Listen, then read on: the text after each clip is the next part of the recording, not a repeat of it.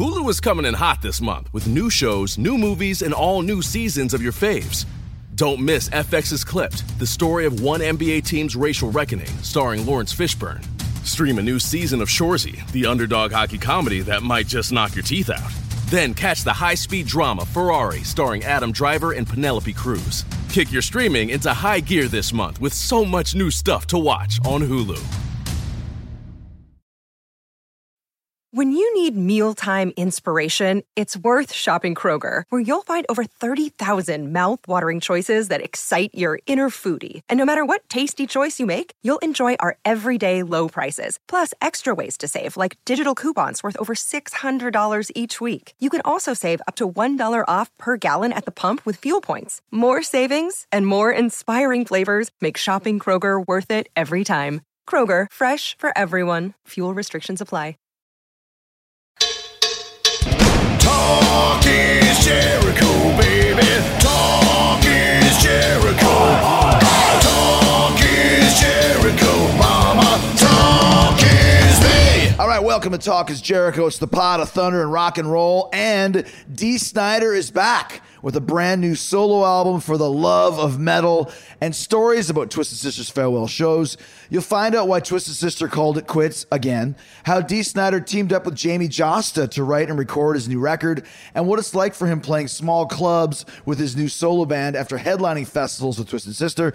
Dee's also telling stories about the late Twisted Sister drummer AJ Pero, how and why TS got banned from playing some venues during their heyday, and why the band originally called it quits in the first place. He's also talking about what got them back together in the 2000s. So Dee Snider returning to Talk is Jericho with more great rock and roll stories. But before we get to Dee, Fozzie's only got a few more festival dates in Europe. We're playing Leyendas del Rock Festival in Alicante, Spain tomorrow, Thursday, August 9th. August 11th, the Alcatraz Festival in Belgium. And August 12th, we wrap up the tour at Bloodstock in England near Derbyshire. And then we come back to the States for the start of the Judas Rising Tour, Friday, August 24th in Atlanta at Smith's Old Bar. That show is almost sold out. If you want to pick up tickets, go now to FozzieRock.com.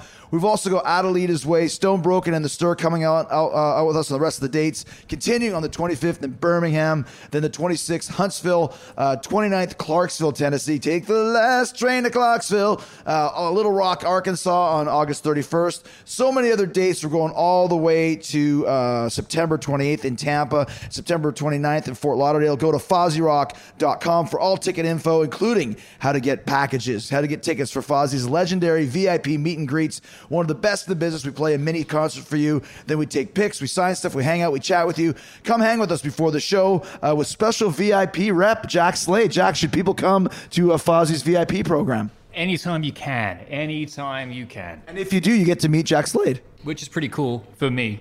Absolutely. So go to FozzieRock.com. All the details on how to make that happen. And stay right here. Talk is Jericho for all the details on Dee Snider's new record. It's for the love of Dee Snider. Starting now on Talk is Jericho. So literally just walking off stage after a killer performance, Dee Snider. It's fun watching you that close do your thing. Because honestly, like, you know, you are one of the underrated and great frontmen in rock and roll. And it's just cool to have people see that and to be reminded of that. And those that know to be refreshed once again. Let me kill Mr. Pay me the greatest compliment because this was guy. Was it Meister or Mister? It's Mister. Oh, Mister. Okay. I always say, but I say Meister. I used to say AJ Pero for 30 years, and one day he says, "Oh, by the way, it's Pero." I said, "Dude, I've been saying it wrong for our entire career." Luckily, I got it right before he passed. Yeah. But one of the greatest compliments he ever let me pay me. And now, mind you, this is the guy who saw the Beatles. He's in the Cavern Club. Mm-hmm. That's right. He saw the Stones at the Marquee Club. Right. Okay. I mean, he roadied for Hendrix. So when he pays you a compliment, it's like, what? And he said, "D." Well, he didn't say it clearly like this. I had to have it translated, actually. Yeah. He said, "You're one of the top 3 frontmen I've ever seen, and you're the best at talking to a crowd." And that was how excited I got. Not good at holding a water bottle. Something on the floor. And that was like one of the greatest compliments I ever got from someone like that. It's amazing. It's interesting because I remember we were laughing because it's called Rockfest, and I Want to Rock. You changed it to fest, which is great.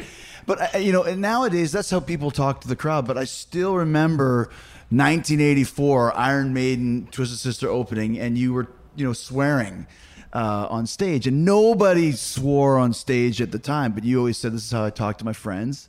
This is how I'm going to talk to the people in the crowd." But now it's like you were the first guy to do this, and now every single guy on stage says that. I didn't realize I was the first guy who was like talking. I'm like on stage. I'm a lot like Richard Pryor when he does this guy. I mean, I am just cursing a blue streak. And today I started with the C word, and it was downhill from there. Talk about Mother Nature. Yes. But I remember getting arrested for profanity, and I remember Alice Cooper and Bill Graham, the great promoter Bill Graham, coming backstage after we did a show for him in San Francisco and going, "Holy shit, you got a like I've never heard anybody like curse." And we're just from New York, we're like playing biker bars and stuff. So to us, it was just like, conversational. Yeah. And when you get out to the Midwest, though, and you start talking like that, people are getting upset. But like I said, now I don't know if you even realize you kind of were a pioneer in that. This is how everybody talks now on stage. You're welcome. Not sure. Gotta ask you too, the Beatle boots on stage that you were wearing. How can you wear those on stage, man? I would have break my ankles. I have these made in England. They are Beatle boots. You got it, man. I'm like, I'm 63, and the Beatles were the first band I saw, and they were wearing these Beatle boots, Cuban heels, and I've loved them ever since. And back in the 80s, I had those I'm not wearing them today, I'm wearing cowboy boots right now, but I had those damn things made in England in a little shop, and I brought it up. I want a pair of Beatle boots, and I'm still wearing them. I'm just the most comfortable shoe to wear on stage. Even on stage? Yeah. Even with the little heels on, so you can jump up and down. They're actually like 3 inches, even though they don't look it. It's a Cuban heel. It's deceptive. No, but it was a great show today, and I want to talk about the new record and just where all this came from, For the Love of Metal, because you did and we'll get into this, you played a great selection of the classic Twisted Sister tunes, but then all these great new tunes that you have on For the Love of Metal. How did this all come about? Because I noticed when I was actually doing 3 seconds of research, which I rarely do, none of the songs on the record are written by Dee Snider. No, not one. And that was pretty deliberately. I mean, you got to go to the whole process. First of all, just as far as live, I'm doing, 5 original tunes, new songs. Basically, yeah. Yeah, half and half. Really tough to go out there and play that much new stuff. Because I call new songs bathroom songs. I mean, dude, I remember seeing, this is God's honest truth. Every band that's got any kind of a legacy and any kind of hits, they're like, they dread the new songs. I know Iron Maiden's gonna say, we don't dread them. You do too. You do too. And because the audience glazes over, especially if the album's not out. And I remember seeing Led Zeppelin for the Physical Graffiti tour. They started the tour before the album came out. They went into Kashmir in Madison Square Garden. Half the place left to go to the bathroom. I call it's like Pavlov's dog. Yeah. This one's off the new record. Suddenly everybody feels like they got to go to the bathroom. It's like, you got to go to the bathroom? I got to go to the bathroom. Yeah. So I'm playing like 5 or 6 new songs. So you don't got enough piss in you. But that's a challenge. But let's talk about that for a second. Because you mentioned, I think Maiden might be able to get away with it because their fans are so rabid. But other than that, like, they will play, like you, 5 new songs, 6 new songs. They try. I'm sorry to cut you off, That's but all right. Remember a few years ago, they decided they were going to do the tour and they were only playing a new album. The whole album in its entirety, a matter of life and death. And people were pissed. Yeah. Pissed. Even they caved. And now they always play. The next tour was like, it was Power Slaves tour revisited, Legacy tour. Yeah. I mean, it's just, it's reality. People want stuff they know. So, but you're Dee Snider, and here you are with, and we'll talk about, the Twisted Sister finishing retired, and now you're continuing on, knowing what you're going up against. Because it would be very easy to just do Twisted Sister, be higher up on the bill, play the songs people like, but you're almost starting from scratch with these iconic songs in between. Well, so this goes back. How did this all come about? And it came about because I was done. Okay, I haven't written, just so you know, since Widowmaker, I haven't written a new song. I felt at the end of Widowmaker, I'm not that was in the 90s, right? Yeah, 90s. I'm not a review guy, but I saw a couple that, Chris, and people, like, when something they said resonates with the way you're feeling inside, when someone calls you on your shit, you know, you kind of like that. Those are the ones that connect with you. Someone goes, "You sucks," you know, whatever. But somebody said, it was a second Widowmaker record. He said, "Sounds like Dee's trying to sound like a contemporary band," and I. Is there sugar in that, please? You gotta put some sugar in, please. I think I have coffee. Yes, coffee is good. And they were right. Like with Twisted, I wrote all the songs, and I was always just writing. And I was at the forefront of what was happening, what became glam metal, hair metal, became an 80s sound. I wasn't trying to follow like so many other bands that came later in the 80s were trying to imitate the other bands. We were just Twisted Sister, and we were creating the sound. Now it's the 90s, and I am studying records, and I'm trying to imitate records. And they called me on it. And then another review said, you know what? People don't want their brother's heroes, they want their own.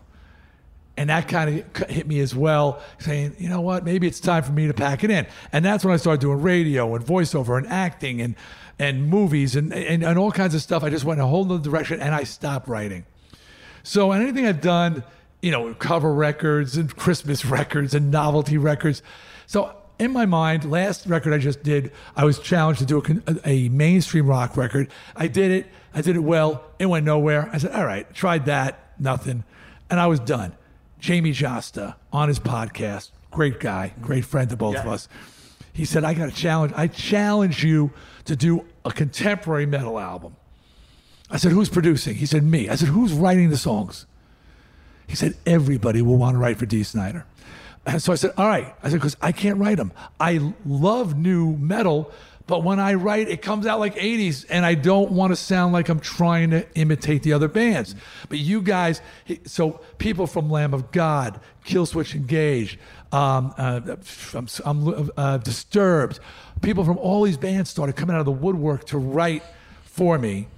And Josta, to his credit, he climbed in my skin like Buffalo Bill in Silence of the Lambs. What are you, like a 14? I mean, he was like, he put on the Dee Snider skin, and we talked a lot about what I wanted to say and where I was mentally. And so songs like the first thing, Tomorrow's No Concern, it's about my basic philosophy of Dee Snider philosophy. I'd rather talk to you about what I'm working on now than 30 years ago. Even though now it sold nothing, I'm more excited to show you this new thing I'm passionate about than just go back. Not that I love the past. So, and Tomorrow's No Concern was born. And you go down the list, I want to talk about bullying, you know, and I'm really starting to come to the forefront of me. So, Become the Storm and Dead Hearts were born. So he started creating stuff that reflected how I was feeling. And to show you just how deep in the Dee Snider skin he was. And this is a credit to Jamie. And I'm not looking for an awe moment here. You're going to go awe, though. When we started recording the record, my mom, 85-year-old, fit, healthy, vibrant art teacher, artist, active member of the community, charity work, just an amazing example. I just say to her, Mom, I see you and just how just vibrant you are at 85, and I have great hope for me, because I tell people I don't want to be in the 27 club, I want to be in the 87 club. Wow, Dee Snider is one of the few who lasted to 87. You know, that's my goal. So my mom gets hit by a car on Halloween. Wow. Brain hemorrhage, becomes a vegetable. Oh, dude, for 2 months she's in the hospital and then dies on January 2nd. So Jamie says, you want to stop this process? And I said, hell no. I said, you know, metal has always been that thing for me to escape, to express anger, frustration, sorrow, heartbreak, all those dark, difficult emotions. Without it, I'd be dead. You know, and that's the thing about metal we all know is the secret. A study came out recently about that metalheads are better adjusted adults than non-metalheads. Did you see that? I didn't. It's a fact. Well, what's the reasoning behind it? I just did an interview. I did an extensive article for Psychology Today. They want to know what's going on. And I said, it's simple. We are letting it out. All those depression, anxiety, all those feelings, we get in the pit, we scream, we yell, we rage, we lose our minds, and then we laugh and we feel better for it, don't we? Mm-hmm. Don't you? Absolutely. Always did. It is the thing we turn to, and it has been there for us. So they get that. So I said, I can't stop. So in the studio, my mother's passed. We're recording the 13th song for the record. Jamie, the last song Jamie brought in, I'm Ready. And I'm singing it, and I read it, but it didn't really register. And I'm in the studio, and suddenly I stop, and Jamie wasn't there. Nicky Belmore, my drummer, engineer, co-producer, is in the studio, and he goes, I said, and the line I'm singing, death leaves a sorrow no one can heal, love leaves a memory no one can steal, is the line. And I turned to him, I said, did Jamie write this about my mom? And he goes, yeah. He saw what you were going through, and he wrote this song about facing mortality and about loss, and every word that he wrote on this entire album felt genuine to me. So when you hear me sing, it sounds like it's me because Jamie Jasta was channeling me, getting me, and it's not, like I said, not a thing on the record that I can't just get behind and roar. And thank you, Jamie Jasta, for that. It's so unbelievable that he was able to channel that. And was it hard for you to sing songs lyrics written by other people? Because like you said, you wrote every Twisted Sister song. I wrote every Twisted Every song. Widowmaker song. Widowmaker. Yeah. I always wrote my own lyrics. I thought it was going to be, you know. And we went in, and it was a Field of Dreams record, and that's why the title's For the Love of Metal. We had no deal. We had no budget. We was just out of our own pockets. We went in between things we were doing and recorded. And when we did the first two songs, American Made and Running Mazes, I was like, whoa, these things connect with me in such a way. Running Mazes is built off of both of, I love Game of Thrones. And there's a great line when Arya's learning fencing from her instructor, and he says, "What do we say to death? We say not today, not today." And Jamie brings in this song because we both love Game of Thrones. Team Khaleesi, by the way, and I'm going, dude, this is like, I love that scene. I love so. As each song came, we became more confident. And they're on the other side of the glass. And Jamie said, look, dude, I challenged you. I thought it was going to be great. It was even better than I expected. You came alive. And I said, because I don't want to be yesterday's news. I don't want to feel like, yeah, I mean, you know, I'm respected and I get all those legend icon. I get those words used and whatever. But it's exciting to me to have something new and exciting, and I'm singing more contemporary music. It's still got its edge. It's still in the old school there, and I'm going, and it made me feel like my voice mattered. And that was the thing. Jamie said, "Dude, your voice matters. You, Halford, Dio, these voices that are great." And I said, "You're gonna put my name in that same circle?" He goes, "I would, even though you don't get that." He says, "I know you don't get that kind of respect," and we've discussed it, and a lot of feelings that, you know, my makeup and costumes and all that craziness overshadowed my singing and my performing ability. Like that became like it sort of made people not sort of ignore it or whatever. But anyway, he said, there's a place for your voice. So as the songs are coming in and as I'm singing and as the excitement's building, and then Jamie said, I got the title, For the Love of Metal, you know, because it was the most genuine record and the most genuine thing I've done. There was nothing. We had nothing. Hence July 27th. What kind of release is that? We weren't ready. We didn't know there was going to be a tour. These dates were just some odd dates I had left. So we haven't even started the game plan. NetCredit is here to say yes to a personal loan or line of credit when other lenders say no. Apply in minutes and get a decision as soon as the same day. If approved, applications are typically funded the next business day or sooner. Loans offered by NetCredit or lending partner banks and serviced by NetCredit. Application subject to review and approval. Learn more at netcredit.com/partner. NetCredit. Credit to the people.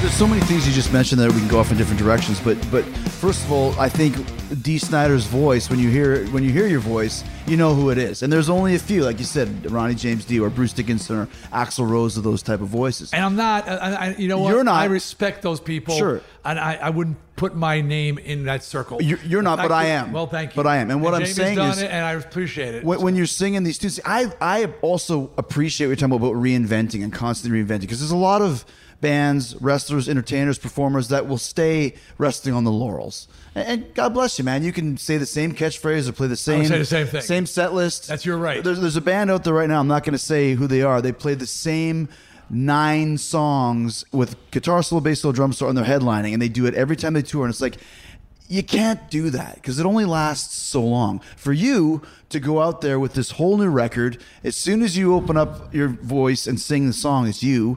So this now gives you a whole new life and a whole new career in a lot of ways. And I hope so. And that's why, Jamie and everybody, like I said, all these great performers, great Howard Jones is on the record, Elisa White Glues from Arch Enemy is on the record. So many people, they were so passionate and so excited.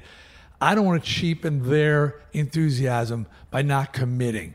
And that's why, in the 90-minute set, I'm doing like 7 new songs. I read your whole set list. Yeah, I'm doing more songs. So, and believe me, while I'll never get away with not playing a couple of Twisted things, I would love to see the day that I'm just going out there and I'm doing a Dee Snider set. The way Ozzy, Ozzy that's the goal. Ozzy plays, does do a couple of Sabbath songs, does Paranoid, I think, or whatever, but he's got enough catalog that he can do his own thing, and people aren't, and nobody feels disappointed. It's tough to get there, though. McCartney said something. He says, whenever I play a new song, I always give the fans a spoonful of sugar afterwards. Like, if you stick That's what I'm doing on the set list. And let me say what you got here. You got new song, classic song. New song, classic song. It's 1 for 1. And that keeps people engaged, and they'll respond better because you're giving them the spoonful of sugar. Well, and like I said, I'm not alone. I saw Elton John talking. This was before he announced his retirement, and he was talking about going out on the road. And he says, "I'm a little nervous." And the guy says, "Elton John's nervous?" He goes, "Well, I got a new album." He says, "And I'm playing some new material." And he says, "You can see the faces glaze over." He says, and I always tell people, "I see you leaving for the bathroom. Do you think we're blind? I see people getting up. You sons of bitches." Right. We put our heart and soul into a new song. We play one new song, and people are like, "Oh, a new song." So and everybody, while we're passionate about the new material, it sucks to try and get it over. But I try to remember, when Twisted first went out, when we first came to Wisconsin, we were playing material nobody knew. We had no hits. Under the Blade, Can't Stop Rock and Roll. We had nothing. 0. We had a couple of hits in England. Nothing. So we were just playing all new material. But then we would do a little sugar in there. We would throw in It's Only Rock and Roll, But I Like It cover. We do a couple of covers in the set. And those were like the little oases for the audience. That's right. It's a big trick, people. So you're talking about you're filling up kind of the dates that you had left over from before. When you go out and do a full tour, like how is it for you? And obviously you're a smart guy, always reinvent. But now you're starting from scratch. You're not headlining the festivals like you mentioned today. What do you mean? I'm not the headliner. Yeah. How is that as far as being on the road at a different level now? Well, that's a really good question. I'm not going to insult the young bands that are out there who are literally getting in the van. I'm not going to insult you because you're out there really doing it. Those days are behind me, so I'm a flyaway guy. So it's not the Twisted used to do night after night after night, like so many bands. And it was just like, it just didn't stop. And that's the way you did it. I'm doing so many other things. Like I don't know if you heard about Rocktopia on Broadway. No, I haven't. Okay. And the last time we spoke was at your Christmas show in Chicago. Right. Well, Rocktopia is this show that was on Broadway. It's a concert event and mixed classical with rock singers, but really, so you had the opera singers, Broadway singers, and they were rotating. You had me. One time they had Patrick Moynihan, whatever it is. What is his name? From Train? Monahan. See, I get credit because I didn't really know his name. Robin Zander from Cheap Trick. We each took a week and we came in. Well, they asked me to join the cast because they're going out on the road now.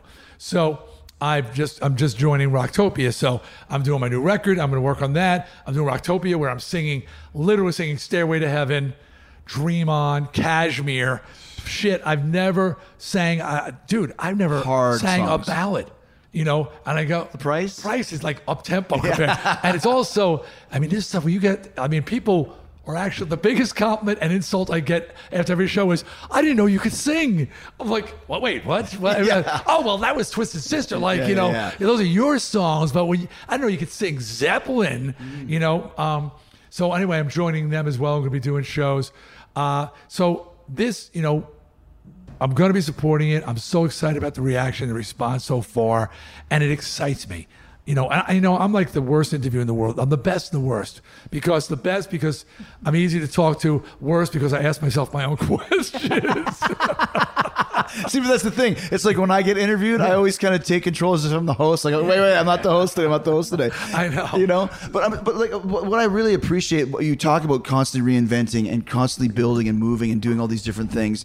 And I wanted to ask you a little bit about your Christmas show, because I think, is it still going? You did 2 years, and that was the end? I did 2 years. Right now, we did Chicago and Toronto. And right now I'm in discussions to turn it into a stop motion Christmas special, like claymation, like Rudolph and stuff. And it's about these middle-aged guys who like never gave up on the 80s thing. So they're like still wearing the spandex, still got the hair and the makeup, but they're like bursting out of their spandex. They're just way past their prime. And they make a pact with the devil to find fame and fortune, but find the magic of Christmas instead. Yeah. It's got an exorcism in it. It's got a satanic ritual and a conjuring. And I believe it's a family film. Well, I watched family it. Show. I saw it. In Chicago. You came? Yeah, I came downstairs and watched it with you. Oh, and there's the plot twist of the spelling of the name and Santa and Satan and everything. That's right. You came to see it. I thought it was really well done. And I know that first of all, the fact you were able to do 2 years is amazing. Because most times 1 year, you have one and done. So. Well, the second year, just the economics of it just got to be too much. So now we're trying to find a home for it again. I just want to compliment Jericho here. This guy is the real deal. He's the real deal. He's wrestling superstar. It's undeniable. Yet something one of my agents said to me when I wanted to get in the radio, he said, D, you're not going to walk off a Coliseum stage into a six-figure radio gig. You're going to have to get dirty. You're going to have to just start at the ground zero. And to your credit, you have just, the glory of being a wrestling superstar and saying, all right, man, I'm ready to get in the van. I'm ready to play the bars. I'm ready to prove myself. And you have. And the fact that a guy and a supporter comes down by himself, no fanfare. This cast was stunned. You have so many fans, and they're like, "Isn't that Jericho?" It's like Jericho's walking around. He just shows up by himself, watches the show, supports me, and thank you, brother. I really appreciate it. I respect the hell out of you. I appreciate the kindred spirit. Like I said, of always trying new things. You mentioned all the movies that you did and radio and stop motion Christmas specials and all these other things. When you could still stay with Twisted Sister and go out and headline, it's kind of the easy way, right? And maybe the easy way is the best way, but it comes back to that, song one thing that Jamie Josta, like, what is Dee Snider about? Dee Snider is about, what am I doing now? What am I excited about? What am I passionate about? And and I see it in your eyes. I saw it when we met in the parking lot today. And you're talking to me. I mean, I remember the Fozzy record, the first one. It was like a tongue-in-cheek. You're in the movie. I'm in the movie. Yeah. I'm sadly doing that whole thing with the World Trade Center. That's right. It's so tragic. I mean, it was a funny bit. We were talking about the World Trade Center, which... Well, I was talking about... It was a mock on Vanilla Ice's saying that Ice Ice Baby and Under Pressure were not the same riff. There goes dun dun dun dun dun dun. Ours goes dun dun dun dun dun dun. Yes. And I asked you, can you do something like this for Stay Hungry? Yeah, so we Stay Hungry, and in the background was the World Trade Center. So I'm going, well, see, their Stay Hungry, their song's totally different. My song's da-da-da-da, and their song's da-da-da-da. I said, it's like these two towers. They're completely different. The A Tower and the B Tower. And literally a year later is when the attack happened. It's awful. I mean, it's just so weird. Life is weird like that. But, you started down this path. You love metal, having fun with it. And then all of a sudden, I just watched it mutate in the last 17, how many years now? 17 years since we started. And the last, I'd say 6 years is when it just started really, that's when we really started saying, let's do this for real and make it happen. And it's just crazy. And you did. And props to you, man. Respect. I mean, that's, and Justin and I, we talk on this podcast, we like to, we talk about things like that, related to the audience, and say, this isn't, okay, we're talking about, a wrestling superstar and a rock star with a superstar band, but it can relate to you as well. It relate to you. It just relates just the idea of taking a chance, and not being too afraid and staying safe all the time. You know what I mean? Because I'll tell you the truth is, as much as staying safe, the people who stay safe, they're not really that happy about it. They want it. Everybody wants to try something new, but most people are afraid. And you gotta say, you know, like, what's the worst thing that can happen? It doesn't work. I mean, you're no worse off than you started. When you have the confidence in your ability to know that I can make this work, you know? Or you're not going to stop until you do. Right. I mean, God, dude, from that first record, 18 years. Mm-hmm. That's Twisted Sister stupidity level. If you saw We Are Twisted That was Sister, amazing, by the way. I want to talk about that. Thanks. What a great documentary. You know, and we were together, and what it shows is 10 years before we broke. And it was practically moronic. We just would not take no for an answer, you know. And but you got to respect it. But what I couldn't believe about that was when they were talking about how you guys, before you even got signed, you played a show like in Long Island at like a fair or something with like 10,000 people. 23,000 showed up. Tell the story. Okay. The reason I know it so well is because my grandkids went to that fair, and they were going around the rides. They went to this carnival, whatever it was, and there was a big poster of Twisted Sister said, "Did you know that in 82, 81? No, it was 79. 1979, Twisted Sister played a show here, and 23,000 people. The highways were shut down, the roadways. They were doing a weekly club band show at this amusement park, and they were getting 500 to 800 people, 3 to 8, you know, depending. And Twisted Sister played, and 23,000 people showed up. And Kiss was playing to a half a house at the Garden that night. So thank God Kiss was playing, because we really would have had problems. Thank God they took off some of the... And we were banned for years from outdoor venues in the Northeast because they had security for a few hundred kids, and 23,000 showed up. And we had no record. This is without an album. We're a local phenomenon. You know? How can you have been so huge? And this is one thing that I saw in the movie. How could you have been so big and nobody's signing you? It was like the Hudson River was a moat from New York City. Like there was no bridge. You know, like, oh, we can't get over the sea because Escape from New York. We can't swim across. Like, there's a bridge. There's a tunnel. We used to offer a limo ride and dinner to any record executive who would come out to see us. One did. Her name was Reen Nally. She was the head of Atco Records. That was AC/DC's label originally. Yes. She came to Long Island, saw the band. Her mind's blown. She walks in this club. There's like 2,000 kids losing their shit. She goes back to New York, goes, I saw the greatest things in sliced bread. Twisted Sister. Everybody said, that barman? And then she suddenly felt like stupid because everybody was like, they hadn't seen us. And then she never answered. That was the end of it. So the point is, we just couldn't get. They would in a hot second. They would go down to CBGB's to see a band playing for 50 people, and they wouldn't come out to Long Island. Yeah, it was like an hour and a half to see a band playing for 1,000 or 2,000 or 23,000. Yeah, people. They would not come. Yeah, it was so frustrating to us as a band. What finally broke you guys then? We went to England, and we couldn't get. We went around the horn 5 times in the States, rejected 5 times. By every label. Finally went to England, and Hendrix did it, Joan Jett did it, Stray Cats did it. I mean, there's a long history. England's one of those little countries the size of a state in all reality, but they've got a lot of influence. So you can break in this one little area, and suddenly the world, you break in, you're rocking London, and people go, whoa, did you hear about this band? Suddenly it's coming back. So we went to Europe, and we got a deal in the UK.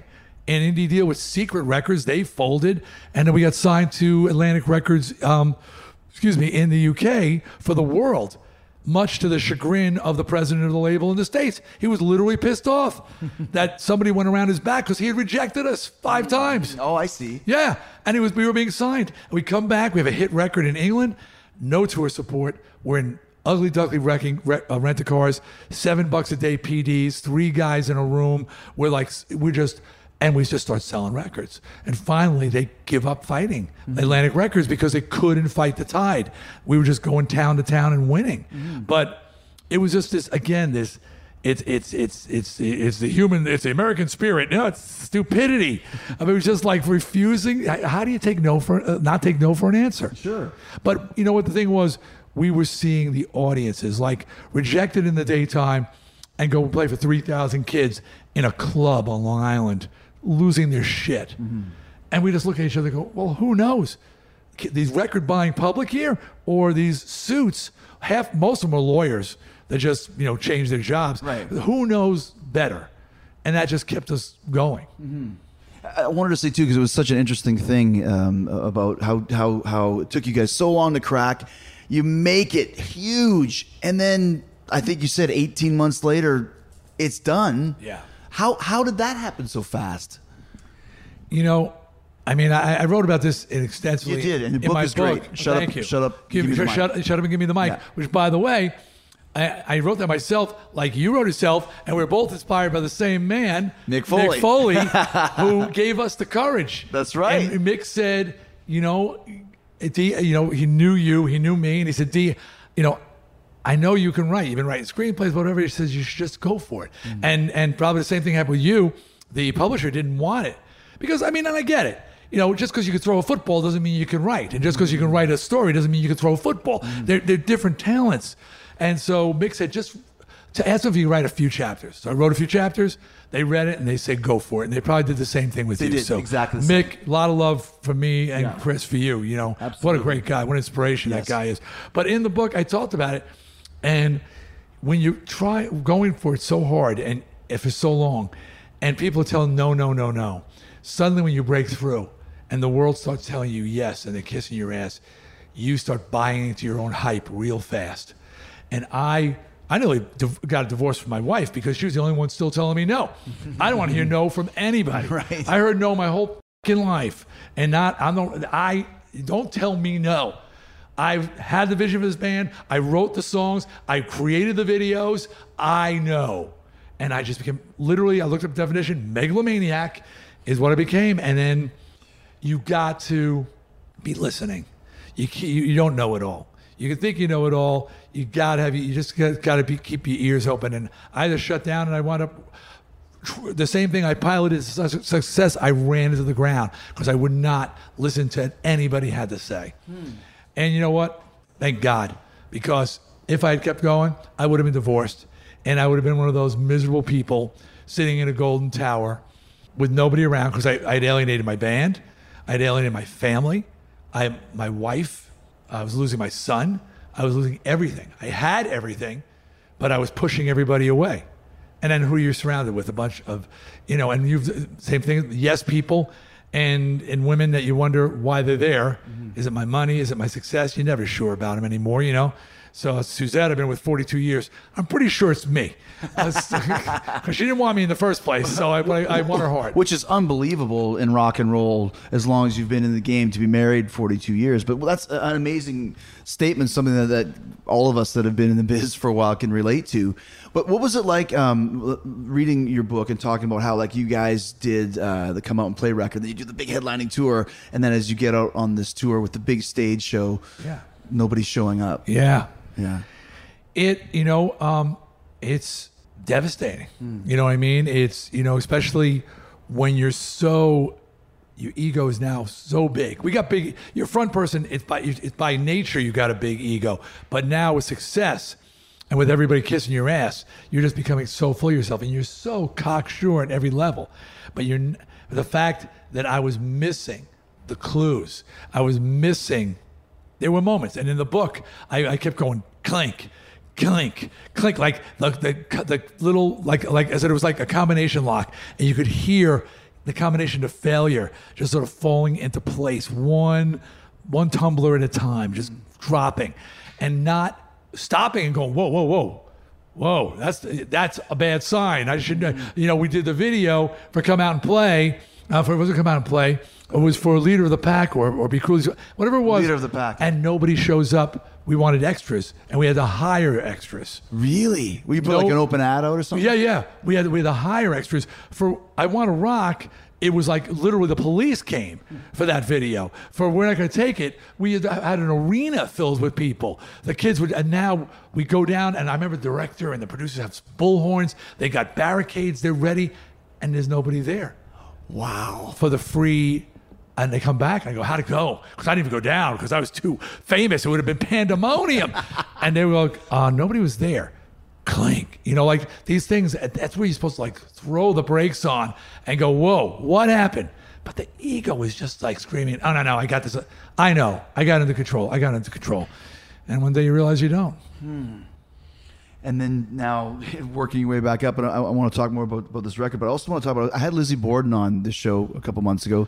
Always been a big Lizzie fan, and he was talking about the PMRC and how it ruined his band. He said like Twisted Sister and Alice Cooper got some publicity out of it, but for him, like the Vice Squad is showing up, and he just got shut down. A lot of bands did. You made the fight against the PMRC, and it was so funny to hear those letters because it seems so archaic.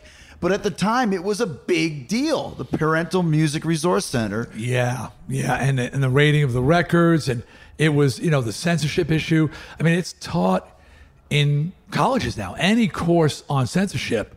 And, they study that event in history. And it was, I didn't even realize the significance of the moment until, like, I got to Washington that morning.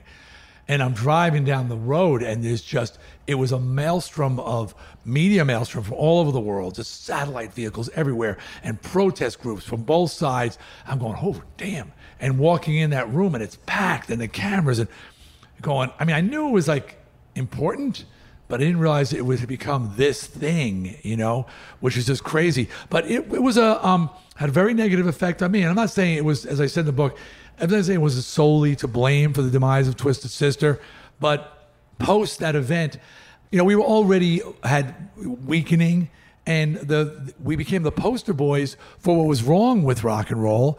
Yet the fans knew we were like the least bad of the bunch, and they were just about finished with us anyway. A lot of them. So when Mom said, "Well, you can go see Motley Crue, but you can't see that Twisted Sister," and that was happening, the kids were like, "Okay, Mom," like.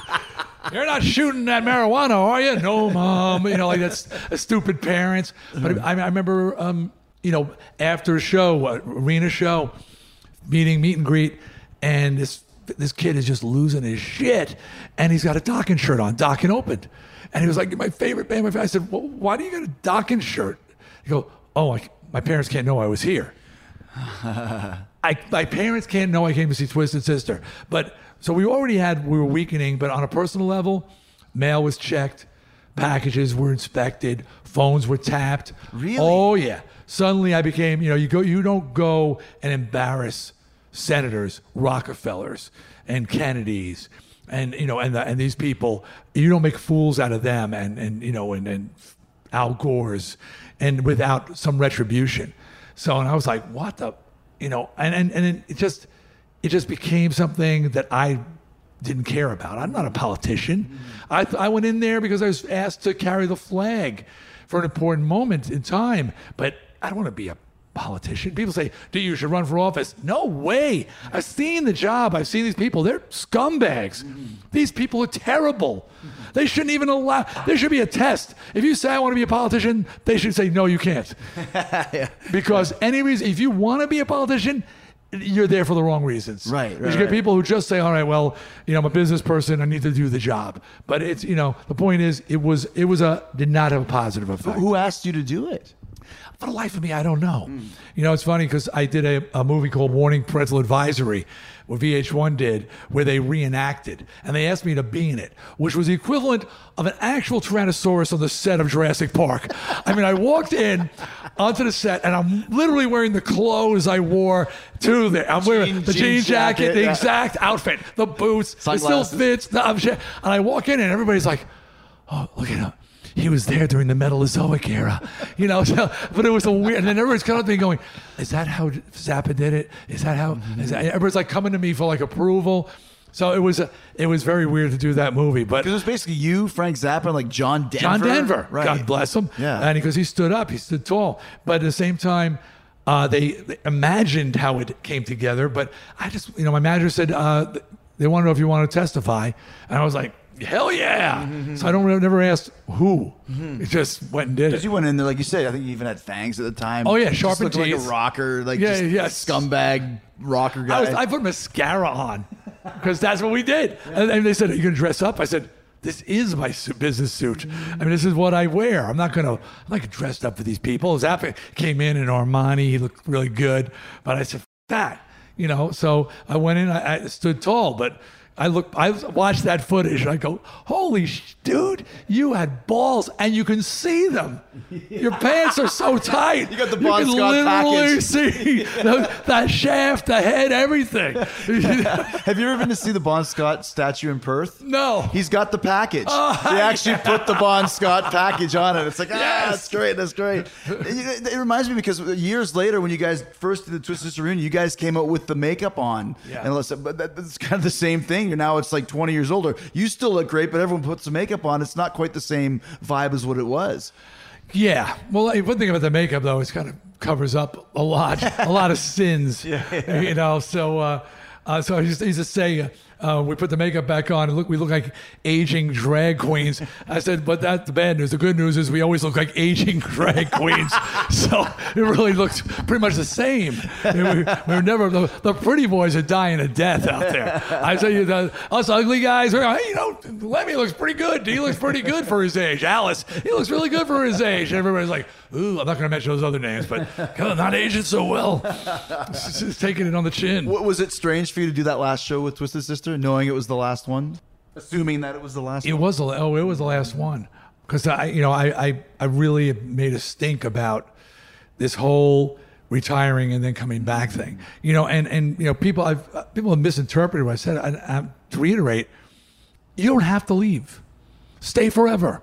There are people who love you and never want to see you go. I said, but don't announce you're leaving. Don't sell us the high-priced ticket. Don't sell us the No More Tours shirt and then change your mind 3 years later. Or even worse, Scorpions. 3-year farewell tour and there's so many more places to play. That's bullshit. I love the Scorpions. Stay forever. Don't do a 3-year farewell. It's bullshit. Okay, but Twisted, I love the guys, and I was doing things in that band physically that I just knew I couldn't keep doing. And now we talked about when I first saw you today, I said, are you still wrestling? Because, Foley shows up every now and then and does his thing.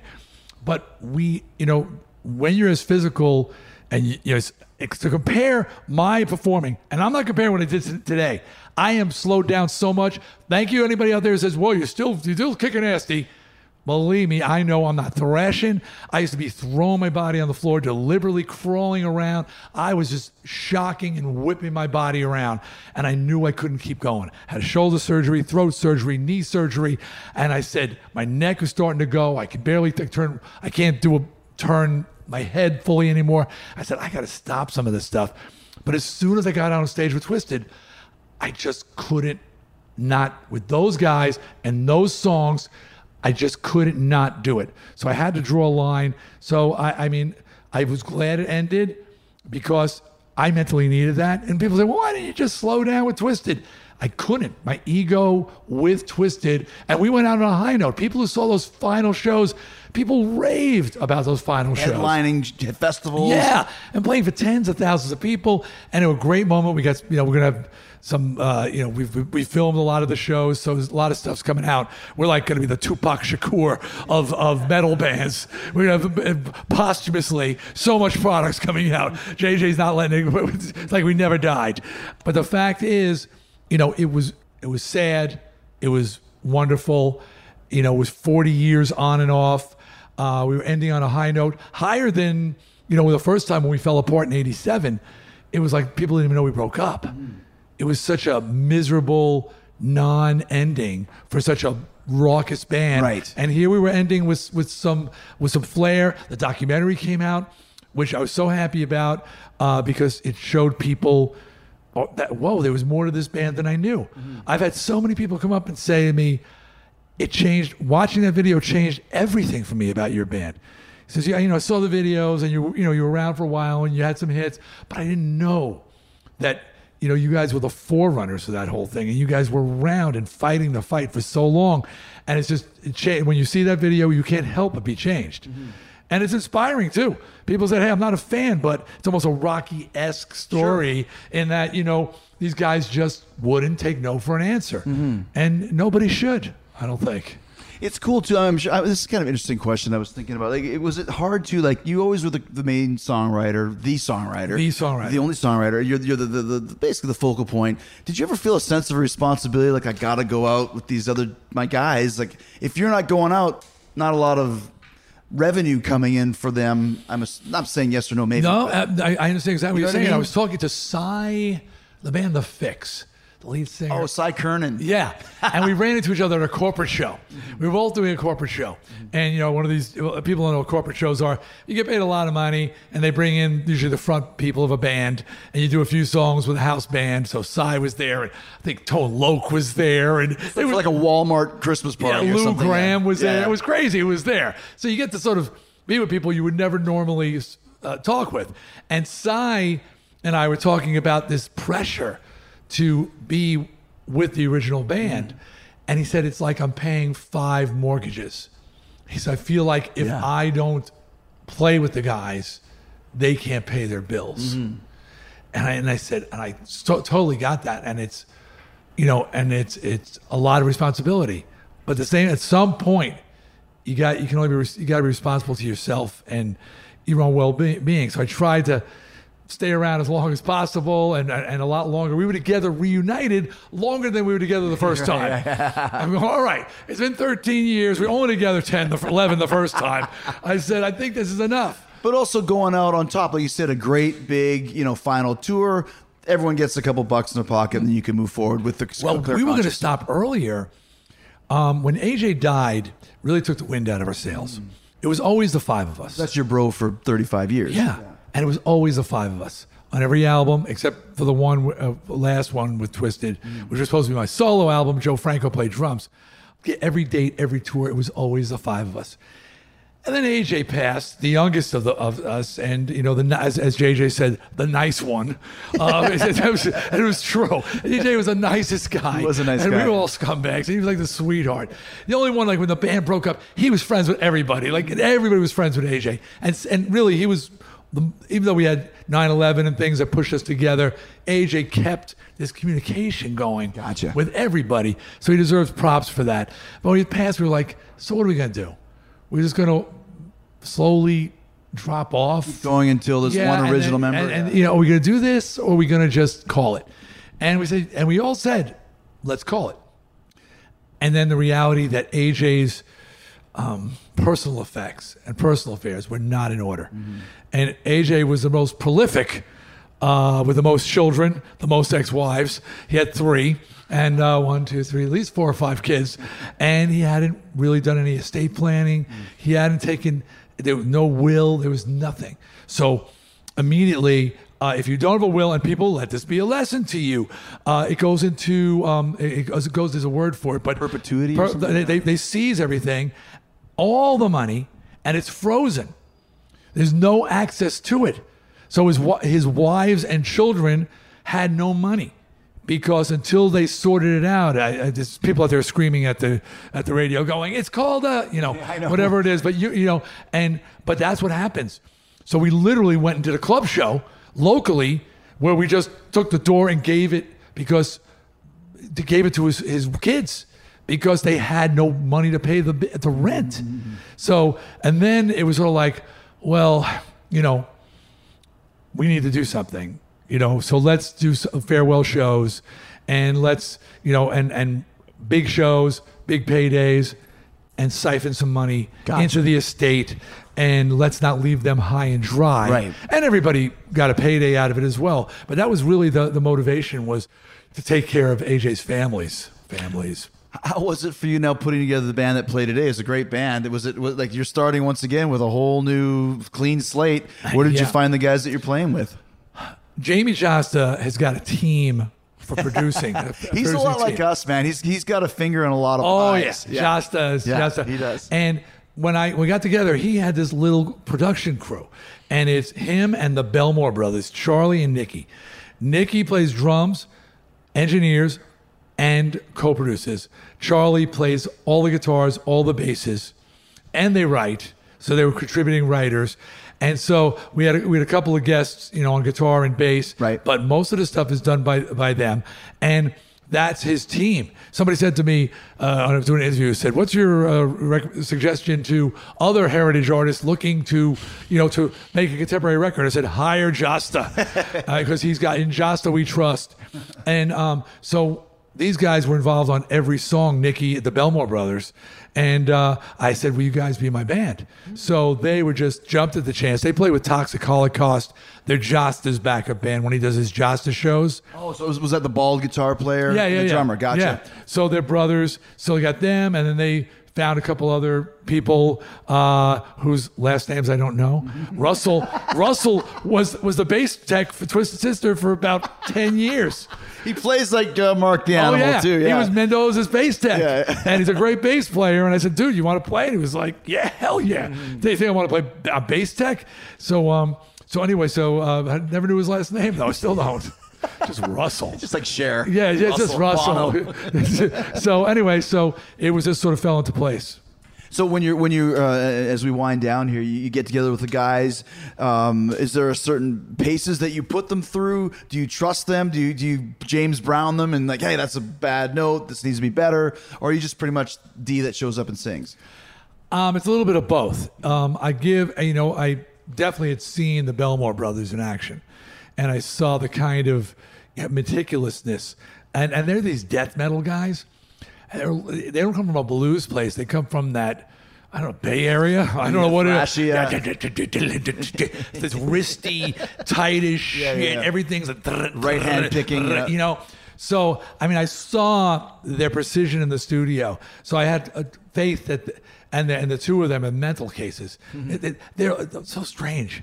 And I'm already in love with these guys, but they're like putties. Elaine's boyfriend on Seinfeld, Putty. Putty, yeah. Remember there, she's flying on the plane with him, and he just stares at the chair.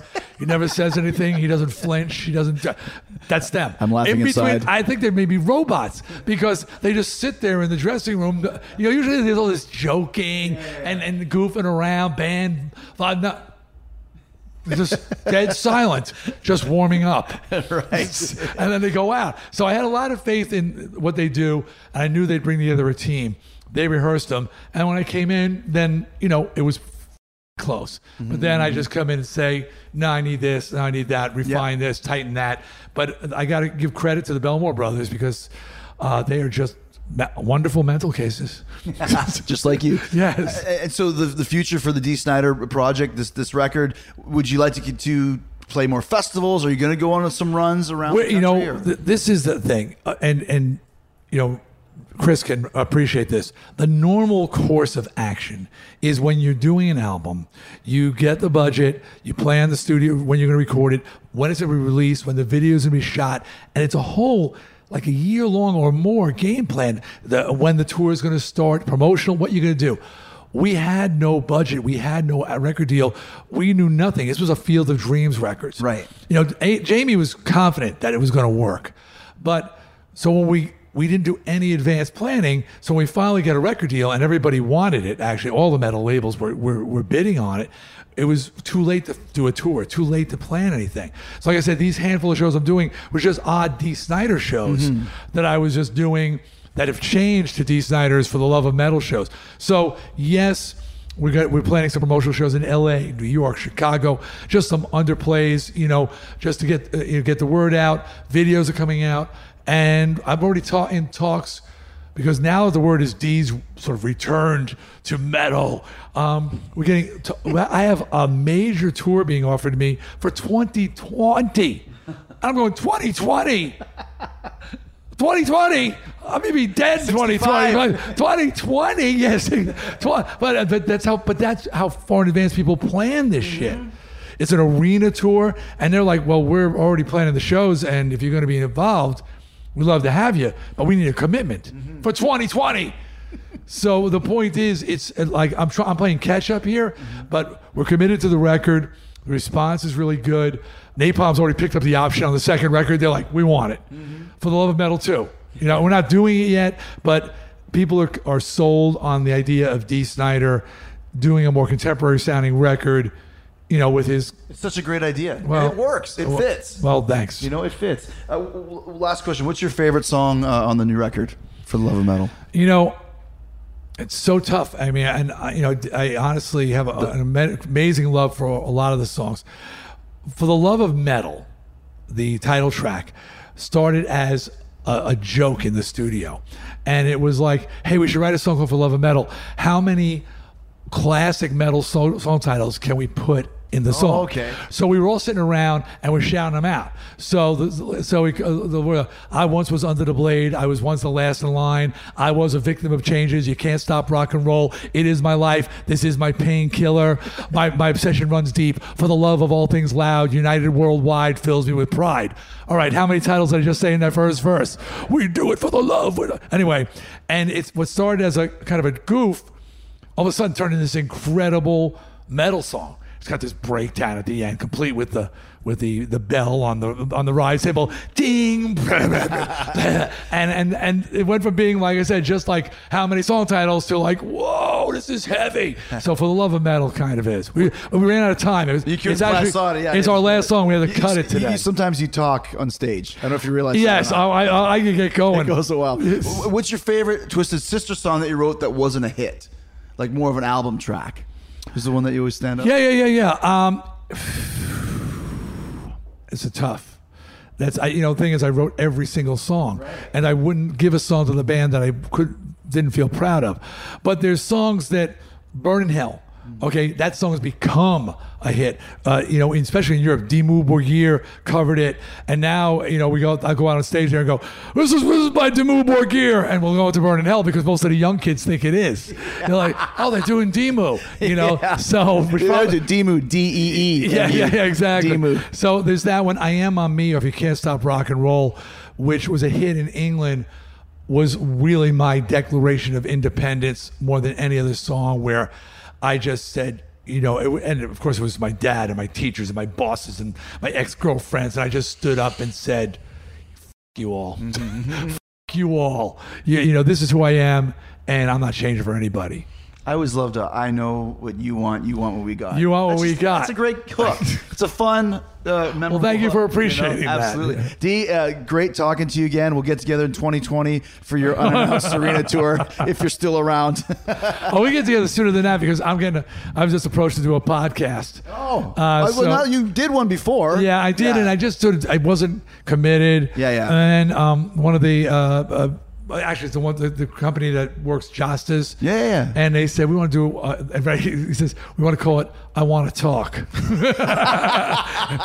And they said, but we're not married to that. I said, no, I kind of like that. That's the one. That's the one. Call me anytime. I owe you about 4 interviews now at this point. Yeah, all right, brother. Thanks, You're dude. definitely going to be on. Please.